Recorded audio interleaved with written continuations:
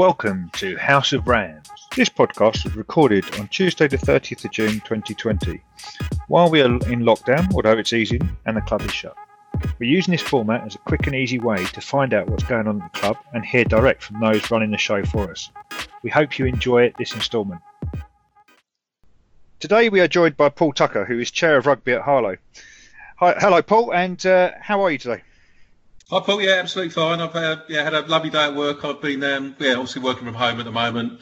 I've had plenty of screen time, it's fair to say, but happy to join you for this evening. Oh, good. Thank you for joining us. So we start off with a few quick questions just so we get settled down. But so let's start off with, how young are you? I'm a very young 56. Very young 56. Good. And you've had the nickname Tux now for a little while. How did that come about? To be honest, so basically as long as I can remember, I think certainly from school. If I'm perfectly honest, I don't think anybody other than me mum and dad actually called me anything other than Tux. It does get a little bit confusing sometimes because certainly my two boys have the nickname of Tux as well. So when the three of us are in the bar drinking together, it can get slightly confusing. Slightly bizarrely, I also have the name Tux at work, but it's spelt slightly differently. For some unknown reason, I use TUX at home and I use TUCS at work, which confuses some of those guys as well. We also have on the theme of Tux, we do have a bit of a family tradition. So as my children have passed their driving tests, they've been awarded a Tux number plate. So if you actually come around our house when all the kids are here, we have, I think, 6 cars lined up, all with a Tux at the end of their number plate. And just sort of finishing off on that, what was actually quite funny is when my eldest son got married a couple of years ago out in Mallorca, he actually bought his wife a present, or his new wife a present, which was a Tux number plate. So she was she was well made up, and, fully inducted into the family. Yeah, absolutely.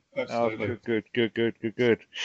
So, I mean, you mentioned some of your family there and your boys. I think that's how you came to be involved in the club. Can you tell us a little bit about them and your involvement there?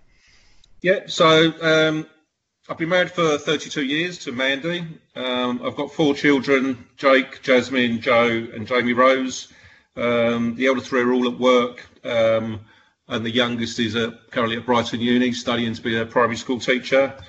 I also have 2 grandchildren, Archie, who's 20 months, and Mia, who's 16 months. So we have as you can imagine, quite a full house on some Sundays when everybody comes around for lunch. And I guess like a lot of people at the club, it was actually certainly my 2 boys that got me involved in rugby for the first time really. Jake, who's the eldest, he'll probably shoot me for saying he's 31 now, but he is. He actually started playing in 2003 following England's World Cup win. And then Jasmine and Joe sort of were hot on his heels and played in the minis and then kind of progressed through the juniors into seniors. So just a bit sort of quickly about them. Jake went on to play second team rugby, and then he helped out as a coach in the youth team that I managed and Joe played for. Unfortunately, we do seem to have a slightly hereditary injury-prone problem. So Jake stopped playing due to a shoulder injury. And I say, whilst Joe played sort of Colts rugby and some senior rugby, he never really transitioned because he also had to retire due to a shoulder injury and one too many visits to the hospital with concussion, unfortunately. Mm-hmm. But then we learned quite recently that it was actually a hereditary issue whereby I had to go to hospital. I had a few cortisone injections, and then finally ended up having an operation on my shoulder to repair a rotator cuff. And at that point, I was actually told that it was probably my fault that my boys had to pack up their rugby careers early because it was, as I say, an issue that runs through the family. So you've got to thank them for me joining the club, but also they got to thank me for them not playing rugby anymore, I guess. Yeah, I'm sure that they do and remind you on a regular basis. I'm sure. So they do still appear drinking there, so they just don't play anymore. So well, you can play while you're drinking. I'm sure. Not rugby, but you can play. Have fun. So yeah. What is your day job, and what keeps you busy when you're not at the club? Other than rugby, I work in the city. I've worked in the city since I was 17. I didn't like school particularly, so I kind of get out as quickly as I possibly could. I certainly when I left school, I said I was never going to work in an office. 40 years later, nearly, I'm working in an office still. I practiced my trade as it's going to sound quite a long title, as a production and marketing executive, and I broke and place reinsurance business for insurers in the marine and energy market. And I think one of the bizarre things about certainly the job that I perform, and so there is quite a lot of entertaining involved. And when I tell people that I actually get paid for drinking and eating and taking people out, they think they've gone absolutely mad or the world's gone mad. But sadly, I'm allowed to do that, so that's actually quite a nice perk of the job. But yeah, it's mainly an office-based job, but yeah, with a little bit of travel. But so working in the city, and I've been doing that since I was 17. So you're getting paid to eat and drink. That's not a bad thing. I bet you've been to some nice restaurants then. I have. It's fair to say, and it's it's just quite funny. It's just quite amusing that when you actually sit back and think about it. We have whilst we do have we do work long hours. We're incredibly busy sort of during the January period. So I'm sort of 12 hours in the office, that sort of thing. But there are benefits certainly in the summer period where you are allowed to go out. You can enjoy yourself and you don't have to pay for it. So how bad is that? It's pretty good. It's pretty good. I remember a few years back, I had my cousin's daughter couldn't understand what I was doing for a living and that sort of thing. And it basically came down to, she said to me back and replayed my words and said, so you basically sit down, talk to people and drink coffee. I was like, yeah, that sums it up. Yeah, that's pretty much what it is, all day, every day. But it has changed a little bit to be enjoying the entertaining side of the role as well. But it's amazing how much stuff gets done there. Yeah, it's funny you say that actually, because my I think certainly three of my children have all been up to the city for work experience, and I think that was one of their takeaways as well. Is there was lots of people sitting and talking a lot, playing on the computer. Mm-hmm. Going for lunch, going out for dinner, and then they were doing the same the following day. So that does appear to be the way of city life, and the thing that people take away is the drinking and eating bit rather than actually the role that you're performing. Oh yes. So just to sort of play on that work bit for a little bit more there. I mean, do you ever get days when your boss says to you, "Are you working for me today, or are you working for the rugby club?" That's a really easy one to answer. Yes, every day. I have been caught, as you can imagine. There's always something going on with rugby. So I do. Yeah, I have to quickly minimise that spreadsheet I'm working on sometimes, just to pretend I'm trying to work at the same time. But yeah. I think the good thing with me is I have been working there for a number of years, and as somebody said to me not so long ago, you've earned your stripes, so you can pretty much do what you want as long as the work gets done. So, yeah. So I do have that leeway. So whilst yes, I do get caught a lot doing rugby business, I'm kind of allowed to do it because of the time I've spent there and everything else. So so I get away with it. I'm sure you make the hours up at other times as well, as and when needed. So, I mean, talking of hours there, I mean, how many hours a week do you think you spend on sort of rugby club stuff?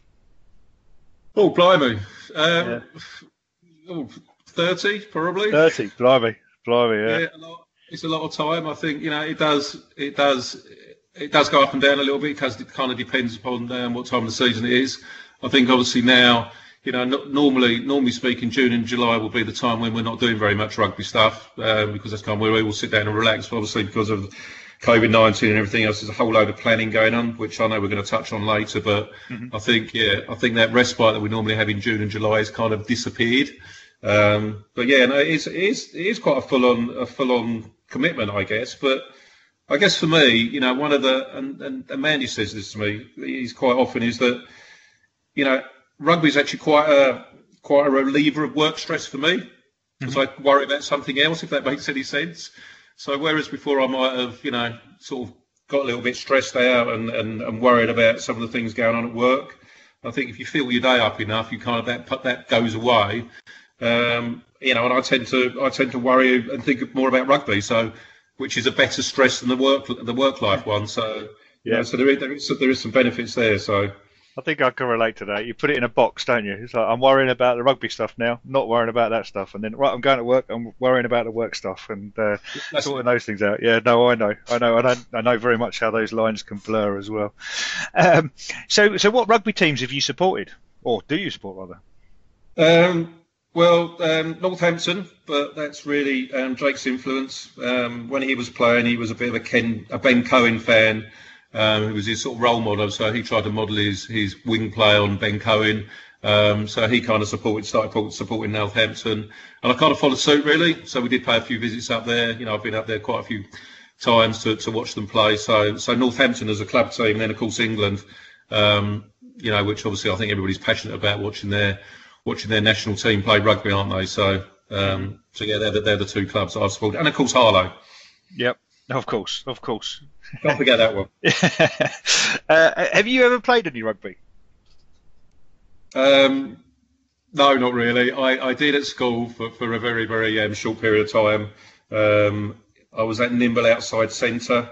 If I'm honest, I was more of an athlete. I was quite a good 400-metre runner and long jumper, so my time at school was really spent doing athletics rather than playing rugby. But yes, I have never played rugby for a club or anything outside of that. So it's probably even more amazing that the role I'm actually in at the club at the moment. I've actually never really played a game in anger, for want of a better description.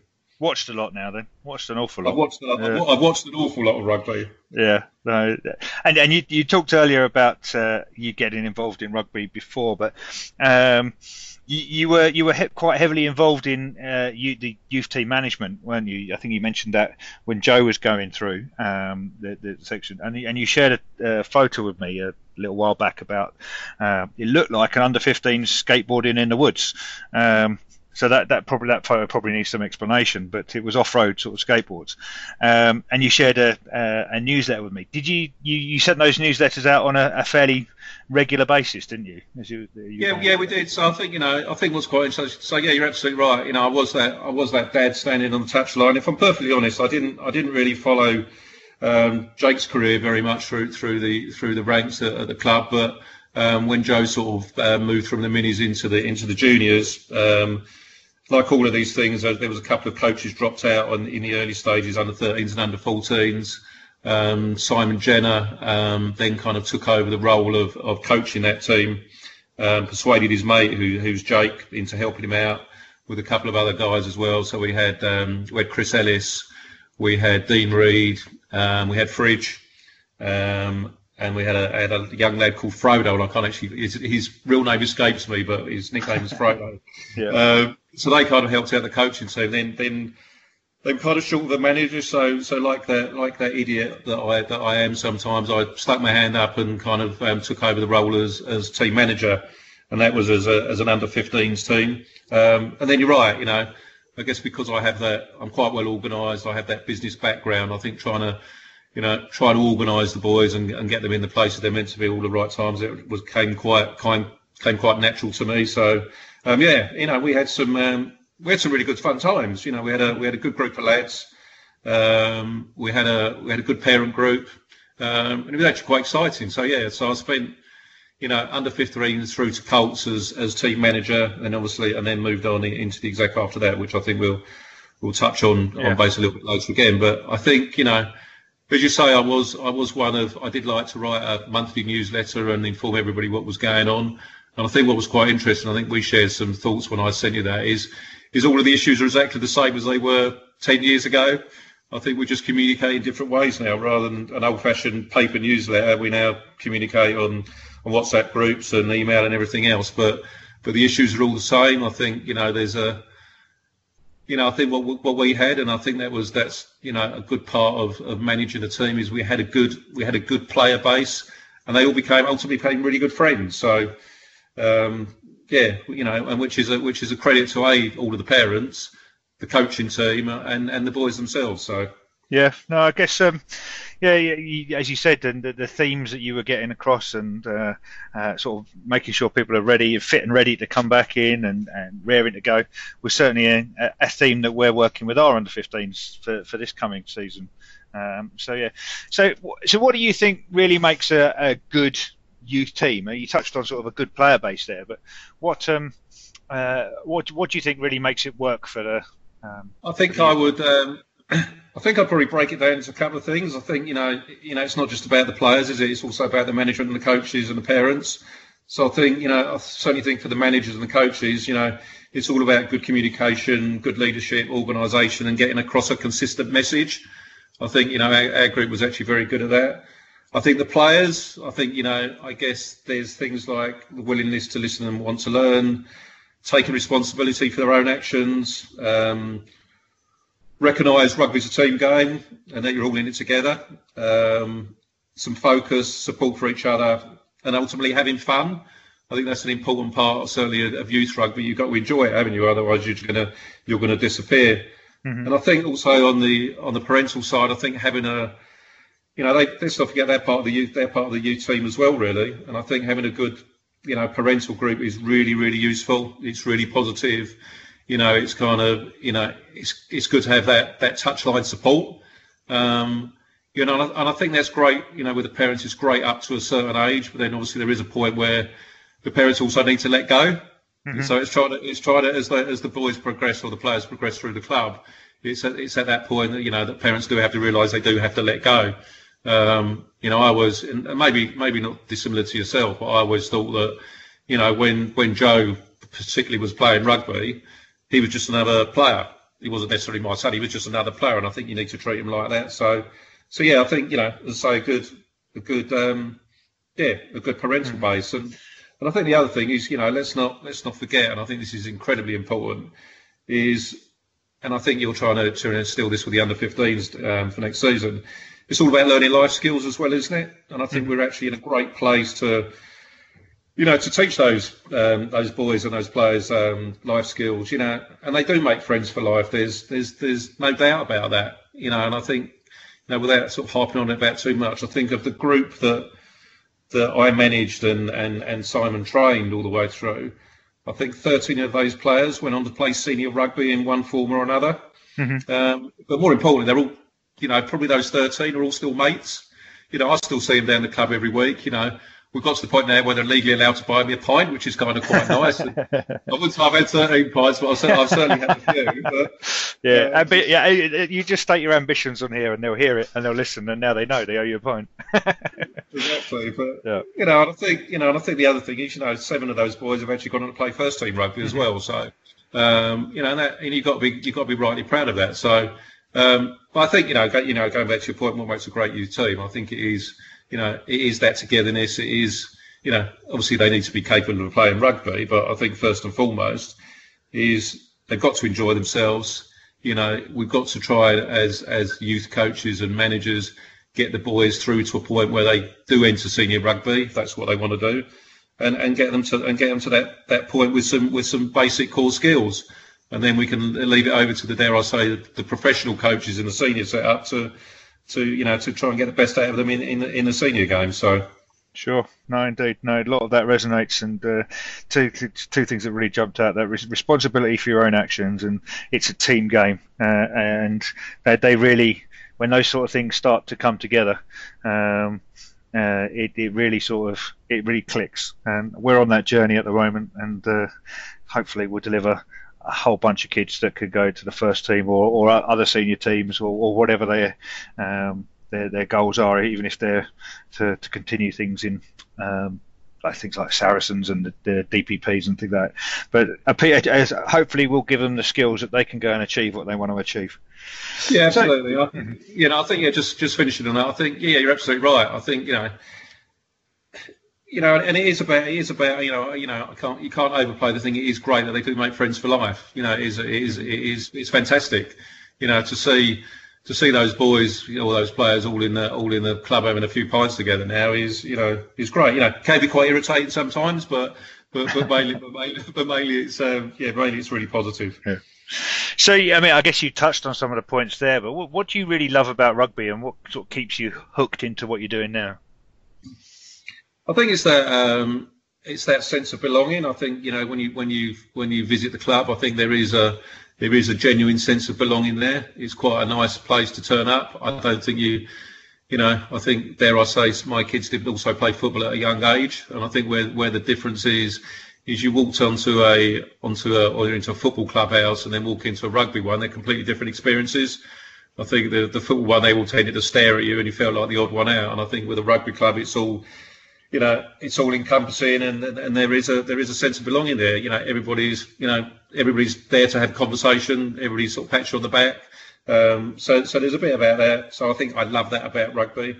I think that kind of typifies what it is really, what it's all about. It typifies the team ethos. And I think the other thing, just to finish off on that, we also, as a club, we're quite diverse in the groups that we have there. Minis through youth, through Colts, through seniors now. We do walking rugby, we do touch rugby on a Monday. And obviously, with the girls and the ladies as well. That's amazing. So it's just there seems to be a place for everybody. I think that's how I would sum it up, and I think that's what I love about rugby. There is a place for everybody. As we all know, there's a place on the pitch for all different shapes and sizes and all different genders. So what a great game. Oh, indeed. So your role as chair of rugby at the club. Just tell me a little bit more about that role and what does that involve. Oh God, where do you want me to start? It was quite a broad question. I appreciate that. Yeah, absolutely. So I guess it's kind of it's probably worth giving a little bit of background as to kind of how I ended up in that role. So I did, obviously moving on from sort of being Colts manager. I think Tracy had a word in my ear one day walking down the road after I'd been watching a second team game, asking that Mark needed some help with fixtures. So within the space of 5 minutes, I seemed to become sort of fixture secretary, and then you seem to take on one role, and then that kind of morphs into another one, and then you end up with another role and another role and another role. So I think from fixture secretary, it moved into what we described as rugby manager for the club. So that was kind of my early invitation onto the exec as rugby manager. So the idea of the rugby manager was to support the chair of rugby, who at the time was Andy Peasy. And that sort of rugby manager's role kind of encompassed a lot of the admin stuff. Encompassed the trying to make sure that all the coaching and everything else got onto the right courses and that sort of stuff. So quite a lot of admin with that. But then that kind of, when Andy stepped down, I was kind of asked if I would actually take over the role of chair of rugby, which I willingly did. Mm-hmm. I then kind of merged those two roles together, to be honest. So my responsibilities now are quite broad. My overarching sort of remit is to provide leadership on the rugby side of things. So provide leadership within the rugby committee, and then I report into the exec. I set short-term plans for the season. We obviously set longer-term goals. Hopefully being realistic about what the club could achieve, both basically on the field for that season, and also sort of set the strategic objectives off the field after that. When you actually look at what myself and the rugby committee are responsible for, there's quite a lot. Mm-hmm. So it's all things rugby, for want of a better description, which includes playing, registration, fixtures, core values and playing standards, safeguarding and welfare, coaching, refereeing, first aid, grounds and equipment, schools development, rugby development, and probably one of the most important things at the moment is the budget for playing rugby. Quite a broad role, and lots of different hats you have to wear. Yeah, so all those roles that you just listed, are they all people that are on that rugby committee? Yeah. So we have, obviously, on the rugby committee, we have representatives from we have the youth team chairman, minis chairman, we have safeguarding, we have fixtures, And then we have representatives from the Colts and the senior squad as well. So you don't get me wrong, I'm not doing all of those jobs, but ultimately it's my responsibility to make sure that all gets pulled together. And to be fair, it actually works really well. I think on one of the earlier podcasts, I think Chris McFerrin touched on it briefly, where obviously the way that our club is set up in all of the subcommittees we have is probably slightly different to a lot of others. We don't just have an exec sort of sitting in a corner deciding everything now. We've actually devolved that down into different committees and different subcommittees, which I actually think works really well. So the exec now really are just sort of doing a lot of the planning, a lot of the finance work. But the idea, certainly on the rugby side, is I feed all of the rugby issues and problems into the exec if I need to. But hopefully the majority actually get resolved within the rugby committee. So it just devolves some of that responsibility, and and dare I say, the exec is only made up of 8 people, and they can't do everything. And to break that down into smaller groups seems to work really well. So it's actually it was interesting. I think myself and Tracy went over to see the guys at Stalford a few years ago, and we kind of told them that the model we were working to, and they were actually quite funny. They said, "Oh yeah, actually that works really well. We actually might want to adopt that ourselves." So yeah.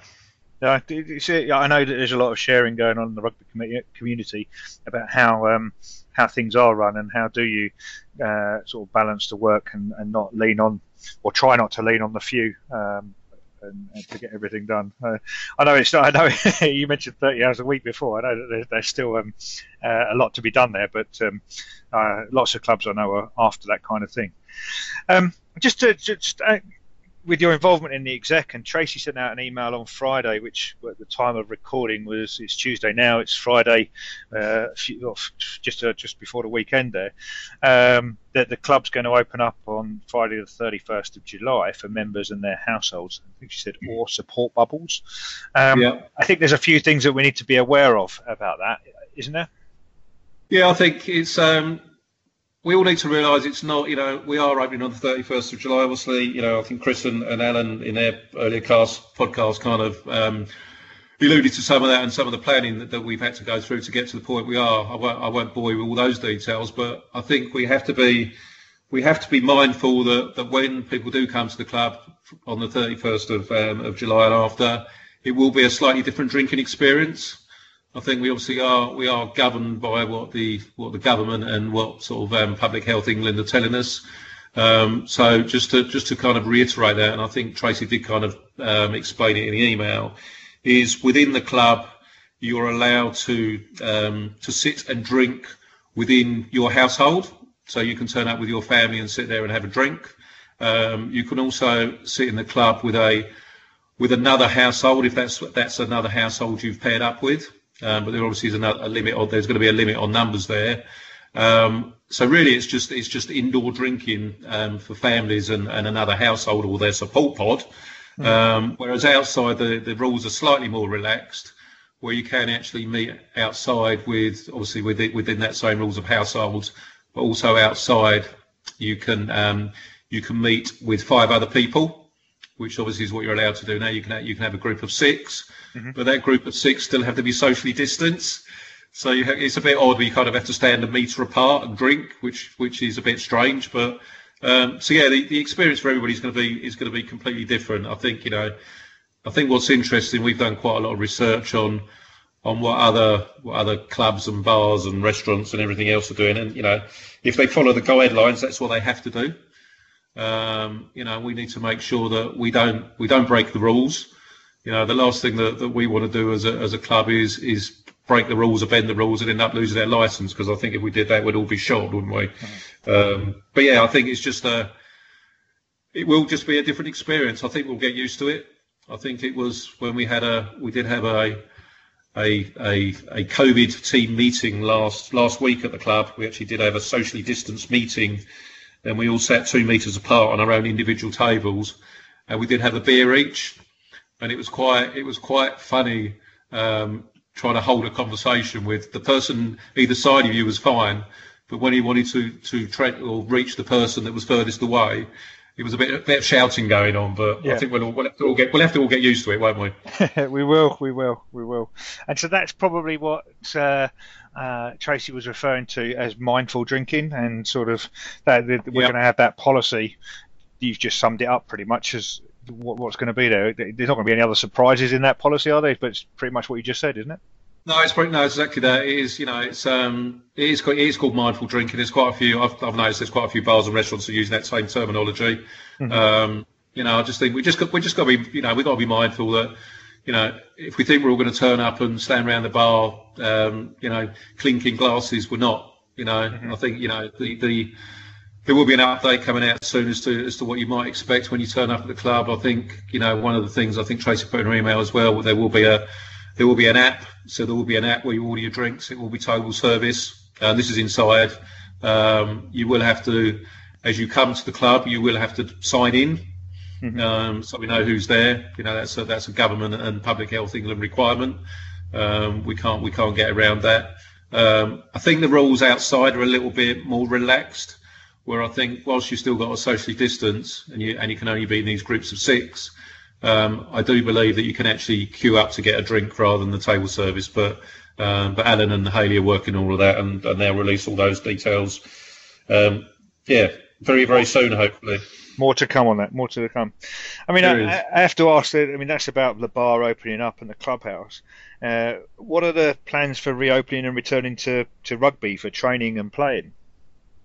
Yep. So the plan is that we will go back to the club, and we will start training again in August for everybody. So that will be the juniors or youth all the way through to the senior men and ladies, with the minis coming back in their normal slot of September.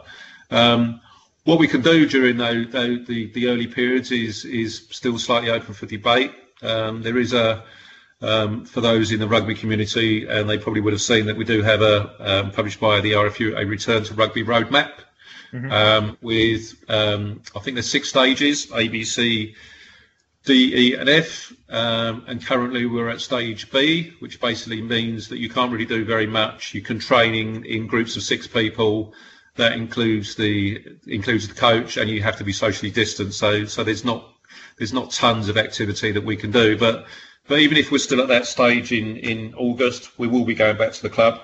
We need to get back. We're mindful that that people need to go out and do different things. It's just some of the logistics around that are quite difficult, as you well know. We have over, I think, across all of the sections, about 400 players to cater for.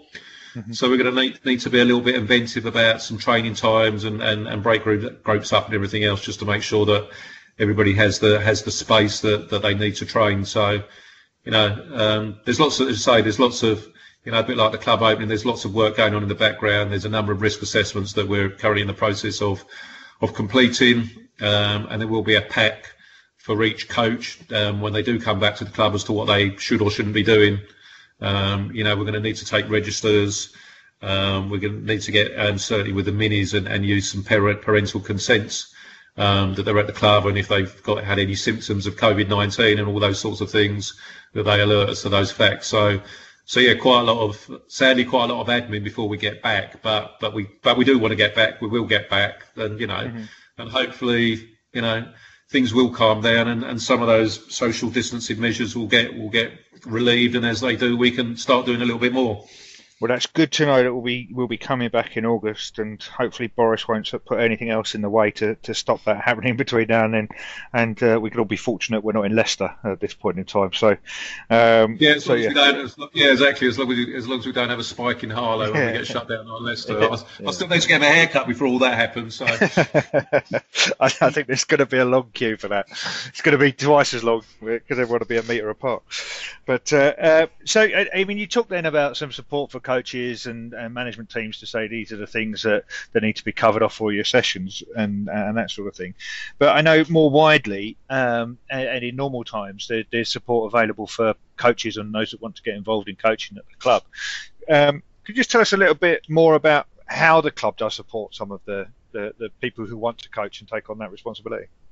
Yeah, absolutely. So we recently, there obviously is a starting point. I think, the majority of the coaches we have are generally sort of parents of players. I think that's how, the majority of people get involved, and obviously ex-players and some ex-players as well. I think we did release very recently a new volunteers pack, and within that volunteers pack, that's got all of the details of what you need to do to become a volunteer, and obviously get on. And if you want to be a coach, quite how you do that.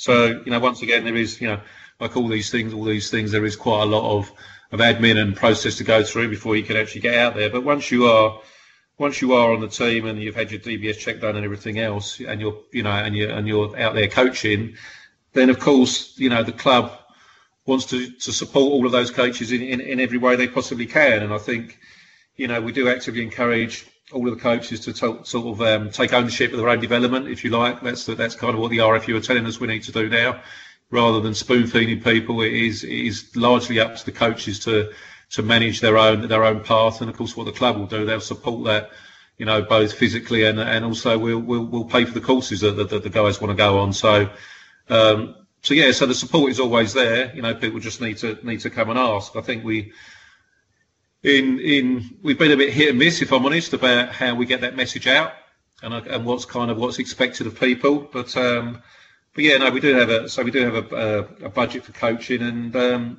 and we're more than happy to take these guys on, and hopefully they can achieve whatever they want to, really. Sure. No, I think a lot of people will appreciate hearing that. It's good to know the club's very supportive there.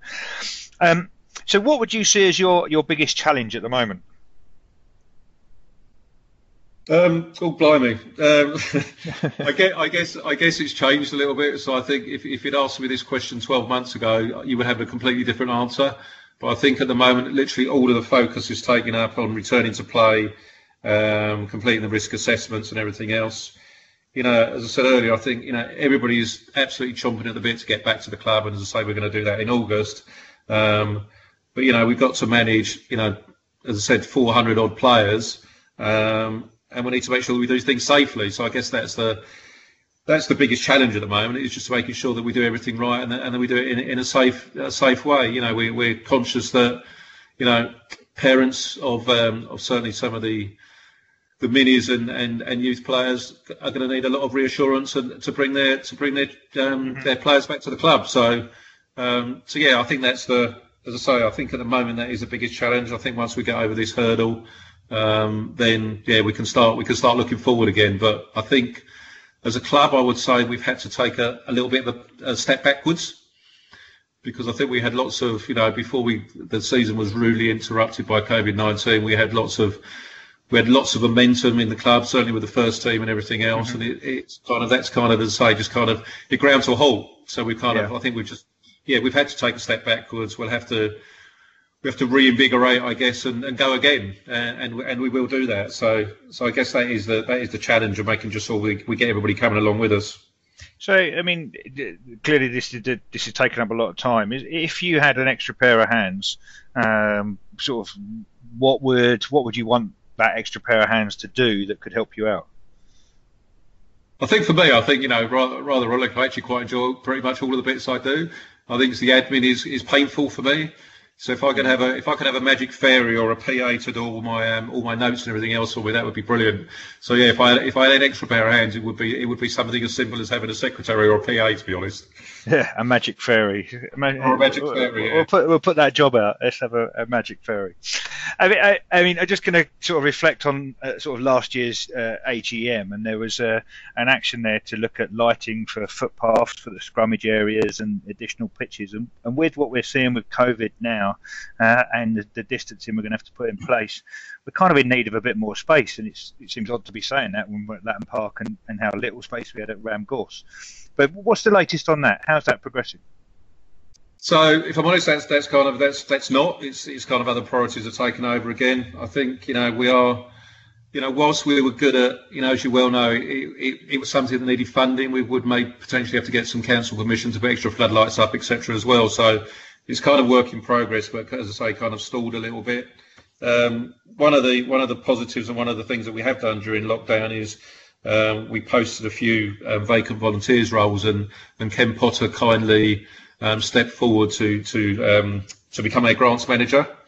Mm-hmm. And I think that's one of the things that I was involved in, and I know Westy got involved in, a number of other people trying to apply for grants in the past, and it is quite a specific job, and you do have to be good at writing an application. So Ken doesn't know it yet, but one of his first challenges will be to try and get a grant to play for the lighting that we need. We're aware that we need it up the footpaths, we need it in the car park, and ideally we will need it on the on the second team or the second pitch as well. I think when the fact that there probably won't be any rugby played for a little while yet, or any competitive rugby. We obviously do have pitch one. We will have to utilise that for training. It's not so bad for maybe August and September, but as soon as we get into October and those winter months, then obviously you're absolutely right. We need some extra space, and I think we will have no choice other than we'll have to use pitch one, particularly if there's social distancing still in place, because otherwise we're just not going to have enough room for everybody. So I'll get Ken on, tell him we need some funding and permissions pretty damn quick. Yeah. And there we go. Yeah. And you touched on it then, sort of, what are we hearing from the Essex RFU and the RFU overall about when we might play games? Okay, we're coming back to training and stuff from August, but when do you think we might actually be playing some games against some real opposition? So there was a release from the RFU back end of last week, where they announced what the senior league structures might look like. And I think best case scenario is that for our senior men, they will start in November. So rather than the season for them starting in September, it's as a best case scenario is November. But that will also be with a shortened league program. So for next season, I think we're in a 12-league team, or a 12-team league. Yep. And the way that it works is that we get split into groups. Distance of travel is cut down. So it means that there'll be 2 groups of 6. So you get 10 games in the first tranche, and then I think a further 6 home or away games after that. So basically, in a 12-team league, you will get a total of 16 games. But the hope is that, or the plan is that it could potentially start in November. But of course, that's all completely dependent upon social distancing. Mm-hmm. And if on the rugby roadmap we get to point F, where it's basically return to match play. So there's still a long way to go, and I think still a lot of imponderables and a lot of unanswered questions there. I think in terms of the minis and youth, I really don't know. I think we need to. It's a bit of a shame because we had a really good head start this season. We're literally all of the minis and youth fixtures are in place. Mm-hmm. So Chloe Fletcher and Des Keane have done an absolutely brilliant job in getting all those fixtures in the diary, and they were all due to start in August. But of course, we don't know if we can play any of those early season games. So we're actually ahead of the curve there a little bit, but we just don't know when we're going to start. So what we need to be, as we've touched on before, we need to be a little bit inventive about what we're going to have to do.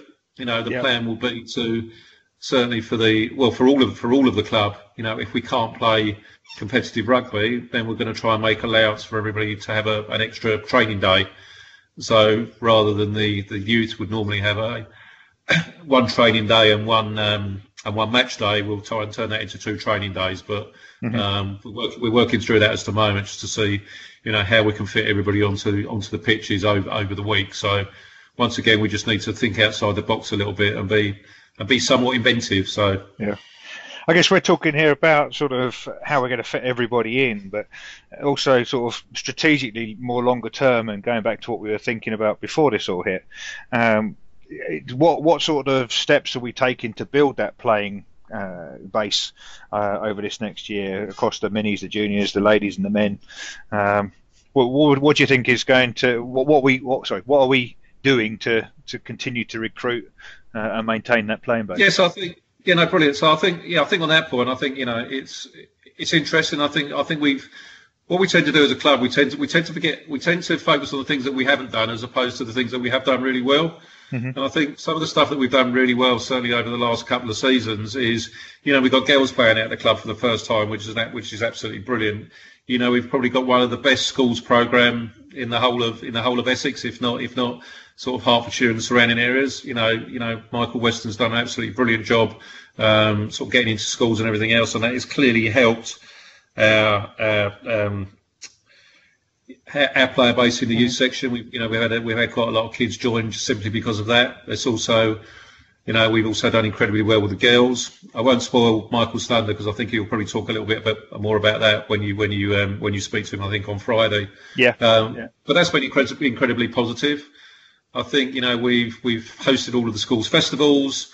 We've tried to get some sort of college rugby sessions in there. We've hosted a number of sort of Essex games. So we're certainly on the map as the place to go to play rugby.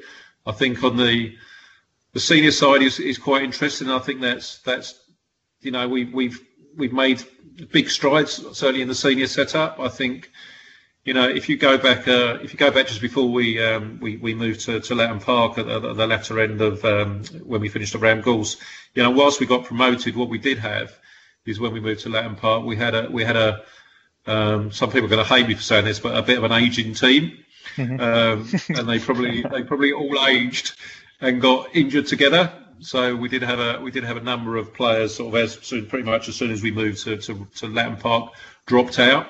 So we did struggle a little bit. There's no doubt about that. We did.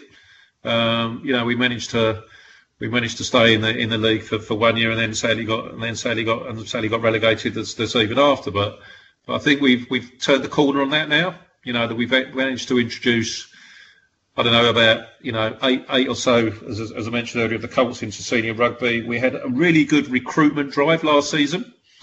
We picked up a number of, dare I say, better players, which kind of lifts the whole group, and that gives that was incredibly positive. So we'll obviously we do need to. I think you should always have a recruitment plan in place. Things are always moving, aren't they? And players do move. So I think we did incredibly well with that last year. And I think on the other side, I think also with the minis and the youth, we are better at integrating and talking to each other than we had done previously. And obviously with the recently set up coaches chats that you're hosting, I think that's just a great forum for people to share ideas. And I think that the more we can get coaches and managers and everybody talking, then it just lifts everybody's spirits and it lifts everybody's abilities, doesn't it?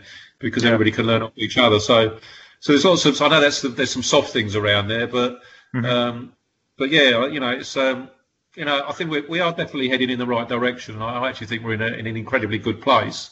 But there is still work to be done. We do aspire to be playing certainly a couple of levels higher in the senior side in the not too distant future. That's got to be a wish of everybody. And I'm hoping that as our minis and youth thrive and we don't have any gaps in age groups now, then we will get a regular amount of these players into senior rugby, which can only be good. Yeah, no, I can see where the things that are happening feed each other and help each other thrive. So no, it's good to hear. So come to some of the final questions. I mean, you've talked about a number of things there, but if money was no object, where do you think we should be investing now? You actually asked me that. You actually asked me that offline, so I've actually got a shopping list. You had a shopping list already, I'm sure you did. I can't have had a shopping list already. It's quite interesting. And to be fair, it doesn't necessarily mean that there is money and money's no object. But I think some of these things are achievable as well. So I know. Obviously, we invested with Body Fresh Fitness to obviously build the gym extension, which has been a huge success. I see no reason why we can't actually mirror that same setup on the other side of the terrace under the balcony and just make that a bigger area. One of the things that interestingly that was spoken about before the club actually moved to Latham Park was a multi-purpose indoor training centre. I think that's something that Alan Brooking touched on as well. But wouldn't that be amazing if we could have an indoor facility somewhere? We have that spare or that overflow car park down the end beyond pitch 4. So, what a great asset that would be. And it doesn't necessarily just need to be rugby. You know, we can, why can't we have an indoor hole where we can host, Tracy's going to love this. Why don't we host netball or something like that? Yeah. I guess, in an ideal world, maybe a spectator stand. Why not? I guess that might need planning permission, but that would be a nice to have. Floodlights on pitch 2, which I think we've already spoken about in his area. So obviously that's something that is potentially achievable anyway. And I think for me, as you probably know, I do tend to, one of my side jobs on a Saturday is to film the first team play, which I kind of quite like because it gets me away from all those people in my ear in the bar. So I can go and stand on my own in a corner somewhere and film the game. So it'd be quite nice to maybe have a camera gantry and a remote camera. So those are maybe a few of the things on the wish list. Alan Webb was keen on one of those years ago and used the container, but he managed to slip off it, I think, and hurt himself quite badly. So we want something a bit more permanent than just standing on top of a container to do that. So, we do. I think when we hosted the England Wales Deaf game, they actually had they put a gantry up, a scaffolding gantry with a few planks. And I think it was still in situ for the following Saturday. But I was a bit too scared to get out there because it didn't look particularly safe, if you ask me. Yeah, indeed. So what makes you proud about our club? To be honest, I'm proud of mostly everything we do. I think what we do, what we're good at, we lead, we self-start, and we just get on with stuff. I know. There's lots of people that, there's lots of clubs just, asking for help all the time. We don't do that. We kind of, we do lead the way. I know we're certainly in the good books of Essex and the RFU for that because, they come to us, they approached us about schools rugby. They approached us about some of the other projects they're going because they know we can actually deliver this stuff. So I think that's that's one of the proudest things. I think we have a good base. I think that, as I said earlier, the committee structure actually seems to work really well. As I said earlier, I just think we're progressing incredibly well since we moved from round course. I guess that there was a difficult transition from round course to Latham Park. I think we're over that. So it's like all these things, Paul, isn't it? I think change is always going to be difficult. But as I said, we've rebooted. We aren't reliant on any private investors. So I think we actually have a really good rugby model that I think everybody should be proud of. Mm-hmm. Oh, good stuff. Good stuff. And then I guess lastly, what are you looking forward to? Christ, what am I looking forward to? I guess a bit of a cliche, but returning to rugby. I guess that's what we're all looking forward to that.